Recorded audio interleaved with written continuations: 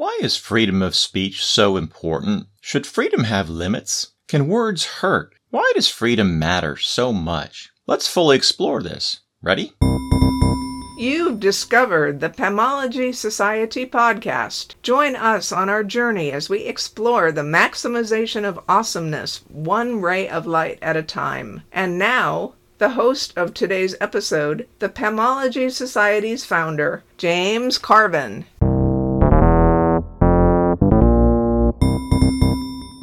Are people getting more sensitive than they used to be? Or are they just starting to stand up and do something about it? I think it's a combination of both. When the Charlie Hebdo building was blown up, perhaps that was because certain people were fed up. Maybe they were emboldened by the fact that they knew bombs and bloodshed attracted media attention. Maybe we can blame the media for the rapid rise in the terrorist attacks that characterized the late 20th century and beyond. But the point from Charlie Hebdo was also taken at face value. Even though many innocent people were killed, and it was a horrible tragedy, the message was still made clear that religious sensitivity runs strong among certain Muslims, if not all of them. If most of us knew that already, the people who did the bombing didn't think so. It didn't matter how confused or deluded the attackers were. Charlie Hebdo's insensitivity was proof to the attackers that not enough people understood how sacred the name of Muhammad actually was to them, at the least, if not all Muslims. Some things just aren't funny to certain people. Free speech doesn't maximize awesomeness all by itself. If you think words can't hurt, then what was the bombing?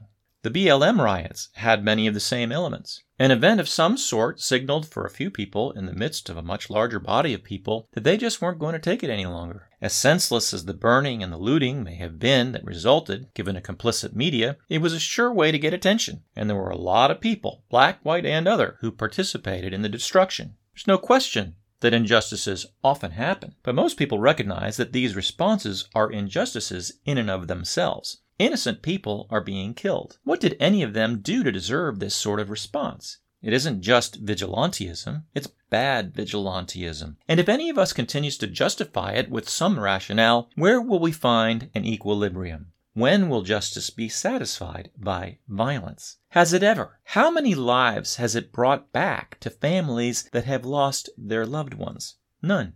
Escalating violence and injustice is one thing. Systemic causes that ignite it are another. Words can hurt much deeper than we realize, but let me make this clear. I'm not just talking about words of hate or insensitivity. I'm talking about the damage that's caused by being misinformed. We share misinformation. Bad information is a systemic cause of violence in our world. We can be sincere and dangerously wrong at the same time. If freedom of speech is a sacred value to us, we need to weigh the consequences. Should it be the highest value that we hold? What if misinformation is behind going to war, say with a country like Iraq or Afghanistan? In Iraq, the CIA seemed to have good intel on weapons of mass destruction, and that Osama bin Laden had a place to hide there. It turned out to be misinformed, maybe even disinformed. Thousands of people died because of bad intel. More than the number killed on 9/11.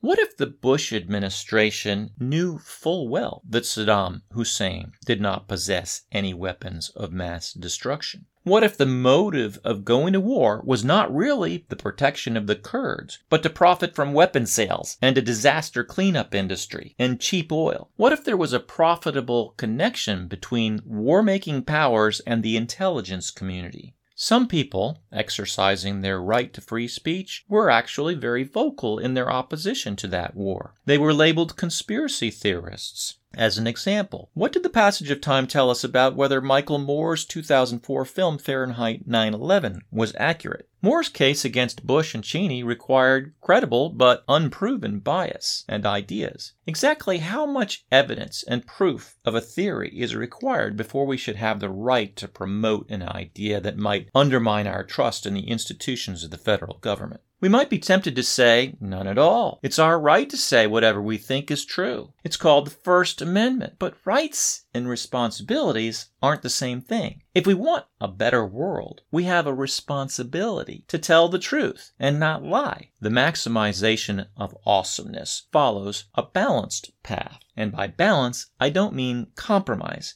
I mean considerate. I mean complex. When we take a value and run on that one value endlessly, and when we lift that value up above all the others, that diminishes our net awesomeness. If you're a regular blog reader or podcast listener, I know I don't have to tell you that, but I think that since the Pomology Society is likely to fund the Counterchecker, the ultimate fact-checking machine, and since the facts determined by that machine are likely to be used to control the flow of ideas and speech, it's a subject that we need to thoroughly and publicly examine. Make no mistake, we are on the verge of a world that does censor. The First Amendment is in the crosshairs of those threatened by it. I can't just send out a plea to the world to be careful about what sort of information we curb, if anything at all. We need to stop thinking in problems and start thinking in solutions. Crying about violations of rights is not a solution. At the heart of it, somehow, we need to see who makes any decisions to suppress ideas. We need to agree that why they are making the decision is fair and reasonable. Any such decision better be backed up with accurate facts that show why it's not just better for society, but so important that we can all agree that the suppression of such an idea has to be limited. Are these decisions being made as part of a representative, democratic process? Or are they the utopian viewpoints of an elite few people? Would majoritarianism be enough to justify it? Thanks to the common passion a majority of journalists and teachers have about social justice, speaking out against hate speech is a pervasive trend, but there are hurtful extremes in every direction. It starts on the micro level of training the population to be politically correct.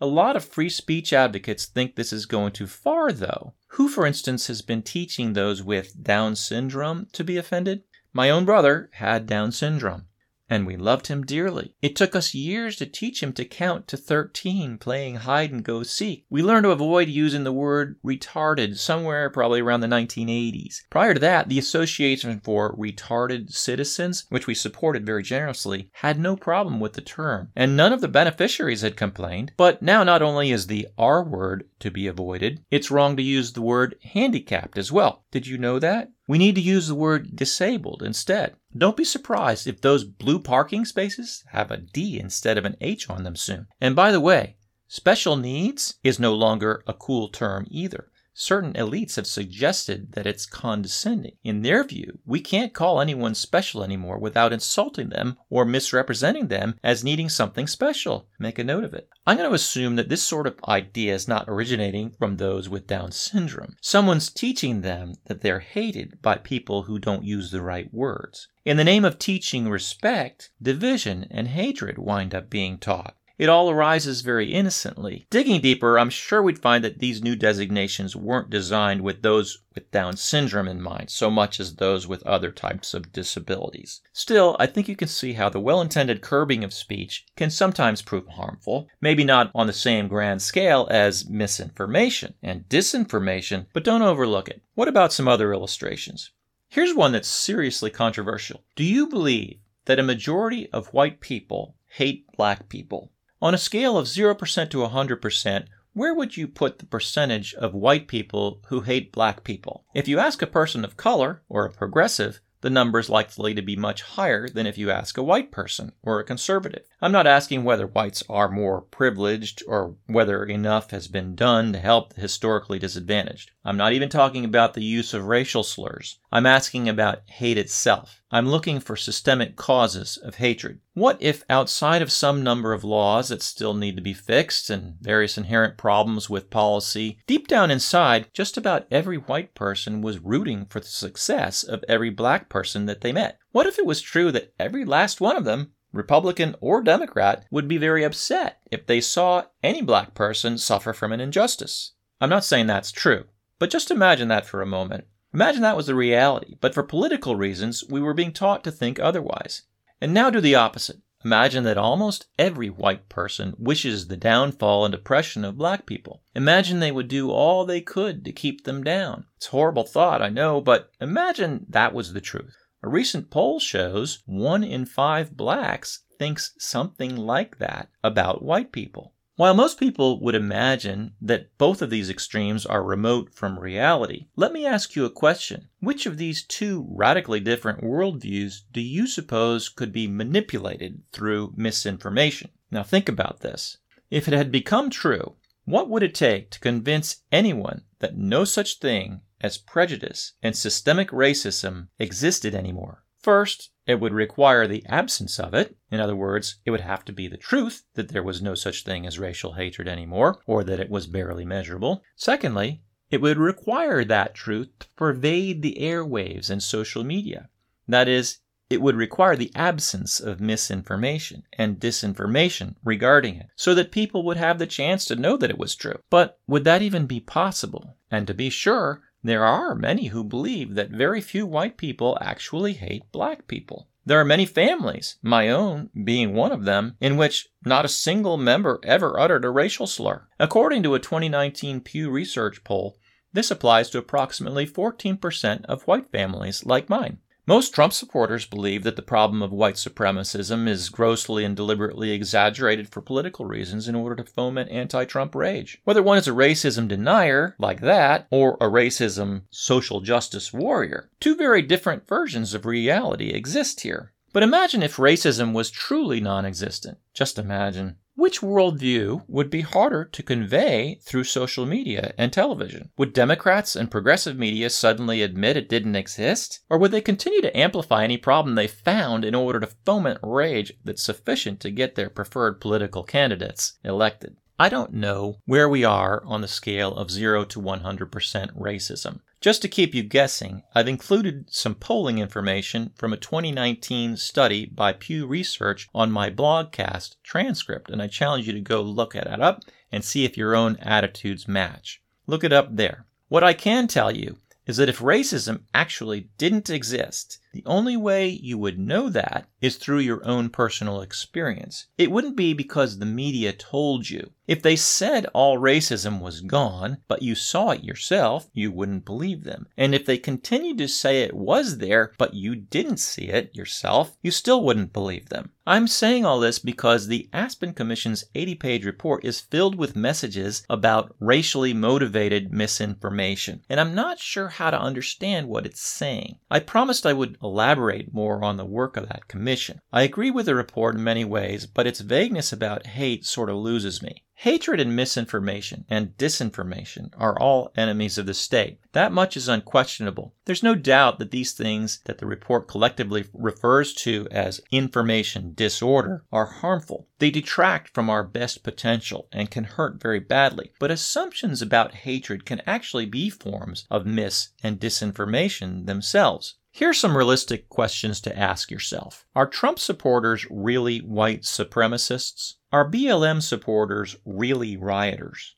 What if there was actually very little real white supremacism anywhere to be found among Trump supporters, but it was mostly in the minds of journalists who had been taught that there was? What if BLM riots had been exaggerated by the press? What if BLM and Antifa really were mostly peaceful protesters, as many of those same journalists reported? BLM is a classic example. Eliminating hatred is something almost all of us would like, but we don't agree on how to do it. When the cure causes more damage than the disease, we need to reassess our response. The rioting of a few ruins the intentions of the majority, but that rioting is going to happen. Identifying hatred accurately is a critical task for a healthy society, but let's find the right solutions. Tools like the Counterchecker and the Hatred Index will help accurately assess both the extent of these problems and the effectiveness of our remedies. If you don't know, the Hatred Index is also listed on my Things to Create Before I Die list at jamescarvin.com. Have you looked at my list? What's on your list? Did you write your list down like I asked you to?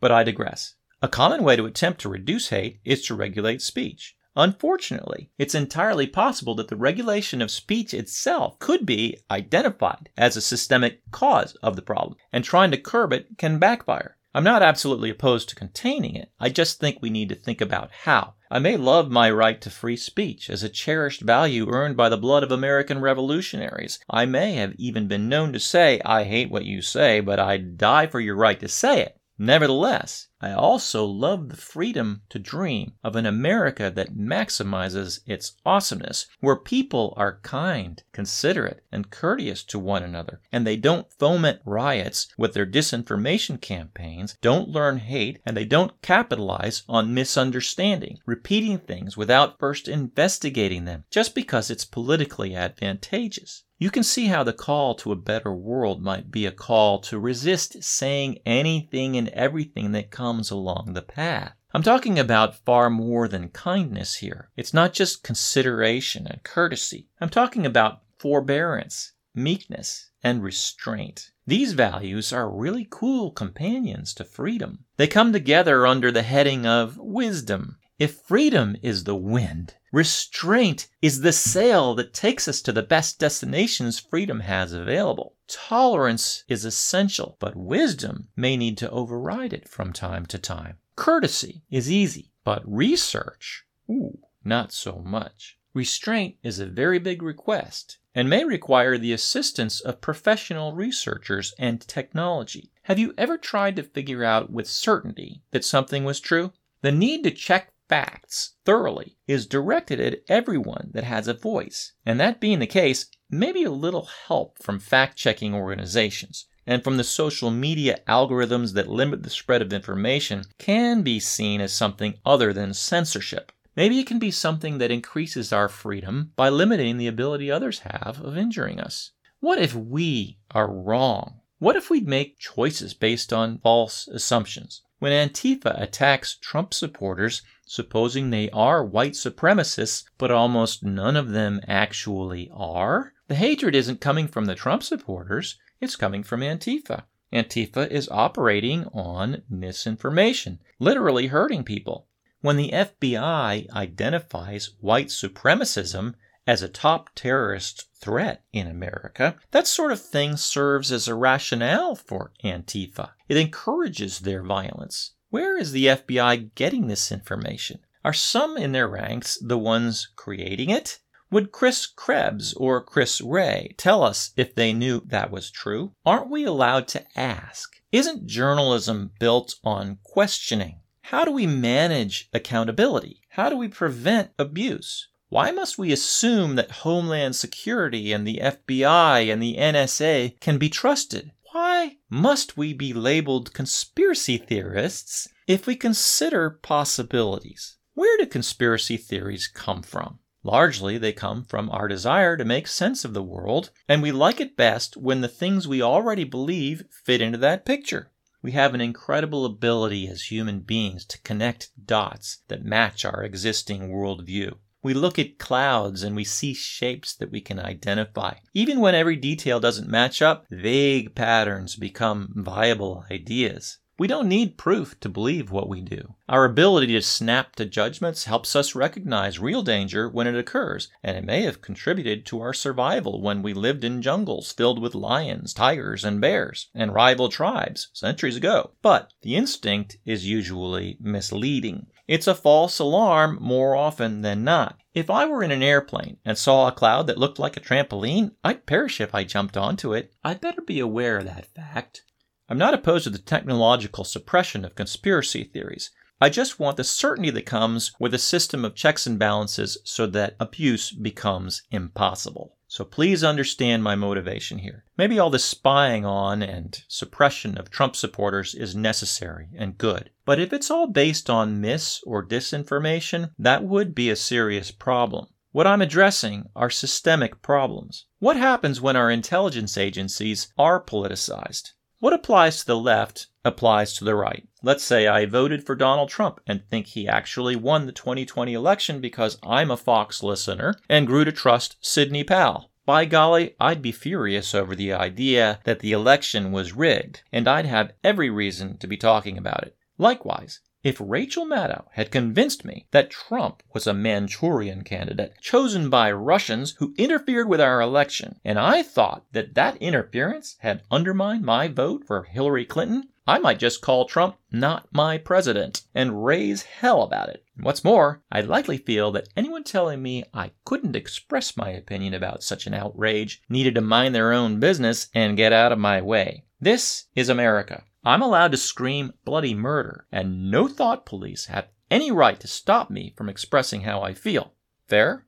In fact, I don't think that would be hate speech if I spoke loudly that way at all. I think that would be love speech. I would do it because I loved fairness in elections, and because I was passionate about the things that I believed were true. Yet, I might be entirely wrong. Whether it was a Maddow conspiracy theory or a Powell conspiracy theory, I'd be angry enough to take action. And the first thing I would do is take my pent-up frustration out on any social media I could lay my hands on so I could harness the power of viral communication and do something about it. But now imagine that same social media blocking me or seeing me as a threat to national security just because I found this conspiracy theory credible enough to attempt to express my outrage. Would that fix the problem? Would that silence me?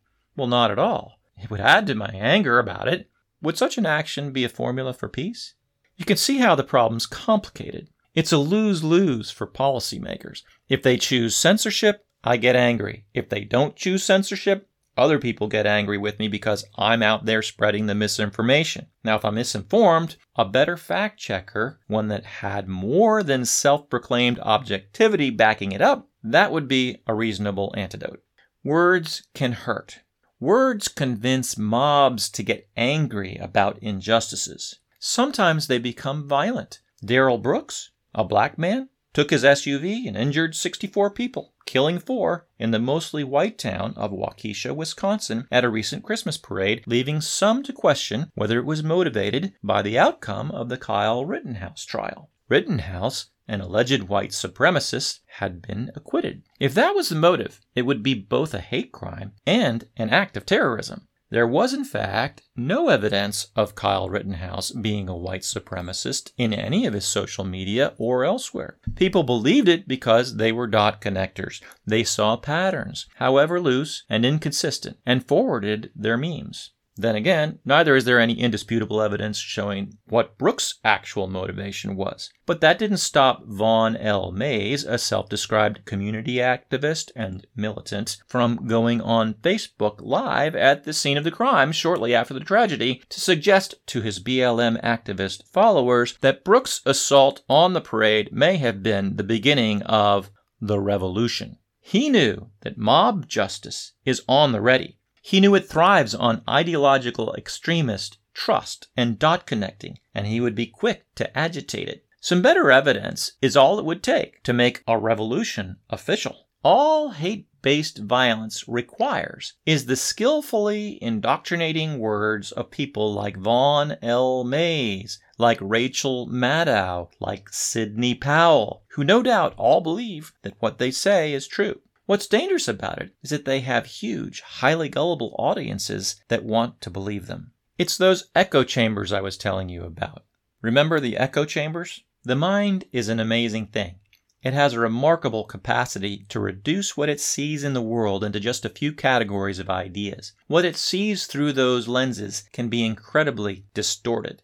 Just as some can only see near but not far, and others far but not near, some can only blame left and not right, and others blame right and not left in their mind's eye. Some blame black, others blame white. But reality isn't simple like that, and reality matters.